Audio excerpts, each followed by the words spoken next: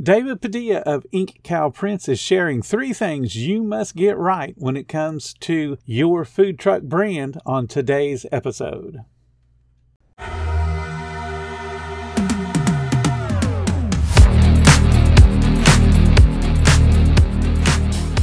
Welcome to the 10-Minute Food Truck Training Podcast. My name is Bill Moore. I am a food truck business coach, author of 5 food truck vending books, including Food Truck 101 and Food Truck 201.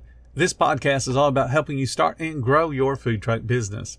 Today's podcast is sponsored by Table Needs. And if you're looking for a game changer for your food truck business, look no further than Table Needs. It is the ultimate package, a killer point of sale system, QR code menu ordering, KDS, and automated sales tax. Plus, they offer business services like marketing and bookkeeping. They're not only just another vendor, they're a business partner. Check them out at tableneeds.com or find them on Facebook. Actually, on something that we talked about, in terms of the increasing the footprint, labeling your packaging at an event. So using stuff like your food labels or putting stickers on your drinks and then on your food increases that footprint as well, because now you have this tiny branded billboard walking around the event. Right. And that's also going to help. Any way to increase your footprint. The height is a good way to put that. I like that, because you do have crowds. And as soon as you get too many people walking around you, people are going to shut off knowing that there's a line here. Yep. Simplifying that menu really helps with that line too, which I'm sure you could speak for. Oh, absolutely. Yeah, you got to move the line. As long as people can see movement in the line towards the goal of getting fed, they don't mind waiting. But what they do hate is to stand 15 minutes in the same spot and never move forward. They're going to get out of that line and go somewhere else. And that's something food trucks cannot afford to do, because once that reputation is made, they will avoid you next year when you're back. Oh, that's the slow one. We're not even going to get in their line. There, in terms of speed, something that I've looked at recently, I don't know how relevant this is remote ordering. Mm-hmm. There's a lot of ways to bust your line. And one of the things that I saw was Square, which seems to be real common among a lot of food truck owners. Square and Clover. They have QR code that you can generate, and customers can check out from there. They can order their food, they can scan the code, order their food, and then get texted when it's ready. That can be real helpful in busting a line. We've had food like snow cones at a snow cone place at an event, and that really helped. That's because it's especially for things like that are very simple, and it's like this also keeps you as the proprietor your hands off of the money and off of your register on your food, which is going to be the thing actually producing, and you don't have to swap your gloves every order. Exactly, every time you're taking an order. You're right. You mentioned A-frame signs earlier. One of the things that I've done with an A-frame sign is do that QR code, place your order now, beat the line, that kind of thing.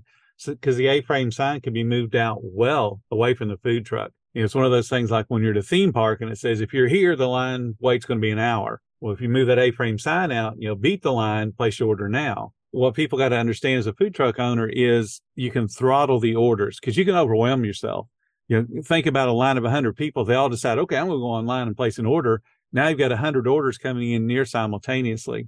Square and Clover and all the others allow you to throttle orders. You can only take so many orders per 10-minute segment or 15-minute segment, so that you don't have a literal 100 orders coming in at one time, because obviously you cannot produce that kind of food that quickly. It does help move the line, and it gives you one more ability that a lot of, especially the old-timer food trucks, the ones that have been doing this 20 and 30 years, they haven't got into the new millennia yet. A lot of them still are hanging paper tickets and still just going cash only. You got to embrace all the technology and use it to your best advantage. Yeah, we're seeing here in Austin, food truck culture is real tech forward. I found everybody here, they're all in the Austin's a very tech forward city. Right. So we got a lot of tech here, and you do see a big difference in the way people are perceived when they do utilize the technology. Just having those there, even if not everybody uses it, really does help the younger people specifically. I would say 35 and younger utilize it. They like the technology, and they like checking out using that sort of thing. It's not necessarily going to detract from the human parts Like that's usually the first argument. Oh, but I like to interact with the people. They like to interact with too. But offloading some of these menial tasks to the computer means that you can spend more of the customer service time with the person. They're not, it's not just a transaction anymore. You can look at them in the eye and you can say thank you and talk to them a little bit about their order, and you can really make it personalized because you're not as stressed just doing minutia. Right. There's a handful of trucks now that are really embracing the technology, like you mentioned. There's a truck here locally. The chef is a very talented chef, and he works his food truck by himself. And he has a QR code right beside the window, and it has right above it, if I'm not here to take your order, please use this QR code and place your order. And then you'll get, notifications and all that. The first time that I ate at his food truck, I was real skeptical. I want to be greeted. I want somebody to be bubbly and outgoing and suggest a sell to me and, tell me what's great on the menu. But he had a couple of things that really intrigued me in the description, going back to what you talked about. It's like, okay, so he's got my attention. I have to order in this really odd way, but I'm going to do it. So I, did the QR code thing.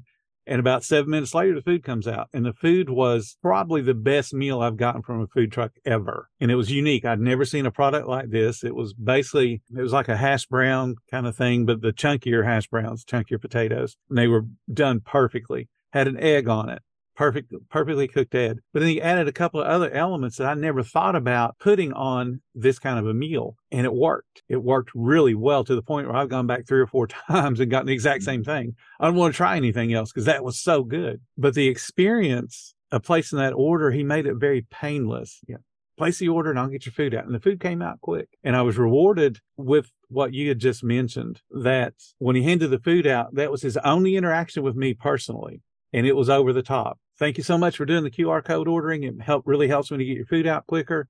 I hope you enjoy this. Leave me a review, that kind of thing. And it was a good overall experience. I'm 64 years old. I'm used to people waiting on me, but I'll be more likely to embrace other food trucks that do that technology because of the one good experience. And it's up to the food truck owner again to do it right. The food's got to be awesome. And that, 10 seconds you got to hand the food out has got to be over the top to make me want to come back again. Food trucks have an opportunity that you just don't have anywhere else. Ordering kiosks are becoming almost a standard now in any kind of a fast food environment. And where fast food falls down is they don't have that person-to-person contact when they hand the food out. It's pretty much on the counter. Here, come pick it up. This is yours. And then that's it. Even sit-down dining is doing a lot of the, tablets at your table, and you can order and call your waitress and that kind of thing, or your waiter. The end result has to be over the top. You have to make up for that lack of interaction at the beginning of the transaction. So we're almost at the end of our time. Let's talk about, as a food truck owner, if there was just 3 things that you would want them to really get right, and then if it also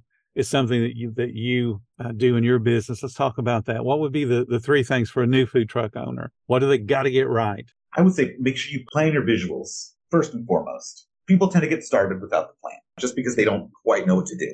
If you plan your colors and plan your fonts and plan your icons, you have them in one place, keep them organized, and use them over and over again. Don't keep reinventing it over and over again. It's better that you stick with something that isn't exactly right for a period of time than it is to keep adding to it. If you can maintain a brand, it'll be easier to remember. Every time you keep adding colors, it's like adding new ingredients to your food truck menu. It gets diluted. Don't start adding new colors. Don't start adding new logos. Don't start adding all these different fonts for all of your different things, because you start looking real scattered, but it doesn't look very planned out, and it doesn't look very organized or professional. If you can just maintain those things, it put off a much more professional appearance while still being easy to remember, and you can still be personable. Mm-hmm. Personable and professional are not opposites of each other. It's more like my outfit matches for the day, right? Which is really what you're trying to do. Then I would say making sure that you consider investing in your appearance and building your brand assets. This is like what we were talking about with wrapping your truck or putting a decal on your truck. Stuff like your feather flags, that really helps build that visual. It builds verticality so you can be seen over crowds. These things should be matching with this. Yep. This brand that you set up in the beginning, and over time adding to your brand assets. So that means your business cards, your labels, your uniforms, your truck, your signage, your website, your Facebook page, All of these opportunities that you have to connect with your customer should all be branded the same. And having that brand that you set up, that you stuck to in the beginning, will help that as long as you reference it. First thing I would say, plan that brand out so it's you're consistent, you know this is what you're going to do and commit to it. Start building your brand assets. So build every single time that you touch your customer through marketing or through in person. You think about how is this going to interact with the customer and how is it going to be a representation of my brand. So we want that. And then the third, I would say that ease of use for the customer needs to be the next thing. So in your menu, when you're designing that, both internally and what the customer sees, that it's easy for the customer to understand what you're doing. Not too many items. Make sure you use your descriptions to express how your food is different, not necessarily better. Avoid fluff words. Mm-hmm. Premium doesn't mean anything. Professional doesn't mean anything. Chef inspired doesn't mean anything. There's a lot of fluff here. It's better that you get into the sensory aspects of words and say crispy or say, farm to table, locally grown, rich is even pretty good. Just think about how you can use sensory words or things that would incite an emotional response in your descriptions and avoid things that appear to some sort of authority, because food is not an authority thing. Avoid stuff like professional, chef inspired, because who you are doesn't really matter. It's how it interacts with us. Unless you have a reputation, even a local reputation as a chef, saying chef inspired means nothing to anybody. I like if you already had a chef, if you already were a chef that already has some notoriety, that chef persona already has it. Yep. And in that case, that's different because that's the brand. But I would still avoid those words. And still, you are already a chef, so we don't need an introduction. What we need is saucy. Exactly. Like when you're talking about words that create that sensory perception, when you said the word rich, and since we were talking about food, I immediately went to, rich foods. I like brownies, for instance, and that's what I thought about was just that really super rich brownie. And that's just off the word that you said because we were talking about food. And that's how powerful words can be when they're associated with the right descriptions. So I thought cheesecake. Cheesecake. Well, there you go. Same thing. It speaks to what our favorite things are. For me, it's brownies. I like chocolate. And you get that really rich chocolate. I even said the word rich again. That rich chocolate. Your throat and your palate start to anticipate that particular experience. There's a lot to be said when somebody expects something and then they get it. Yeah. That will stick with you. Oh, yeah. Now you've created that emotional bond with that particular food item and that business that provided it, and they're going to come back because they want to repeat that same joy, that same satisfaction over and over and over. And that's a hard concept for people to get because when you're selling food all day long, it's a product to you. Even though it's being made to your recipes and how grandma used to make it, it devolves into just being a product, and it's not special to you as a seller anymore. But what you got to keep in mind is you want that product to be special to the consumer. So they're creating that bond with you and they want to come back again and again and again to relive whatever that, that emotional connection was. Tomorrow, we wrap up the interview with how impressions bring you closer to your guests.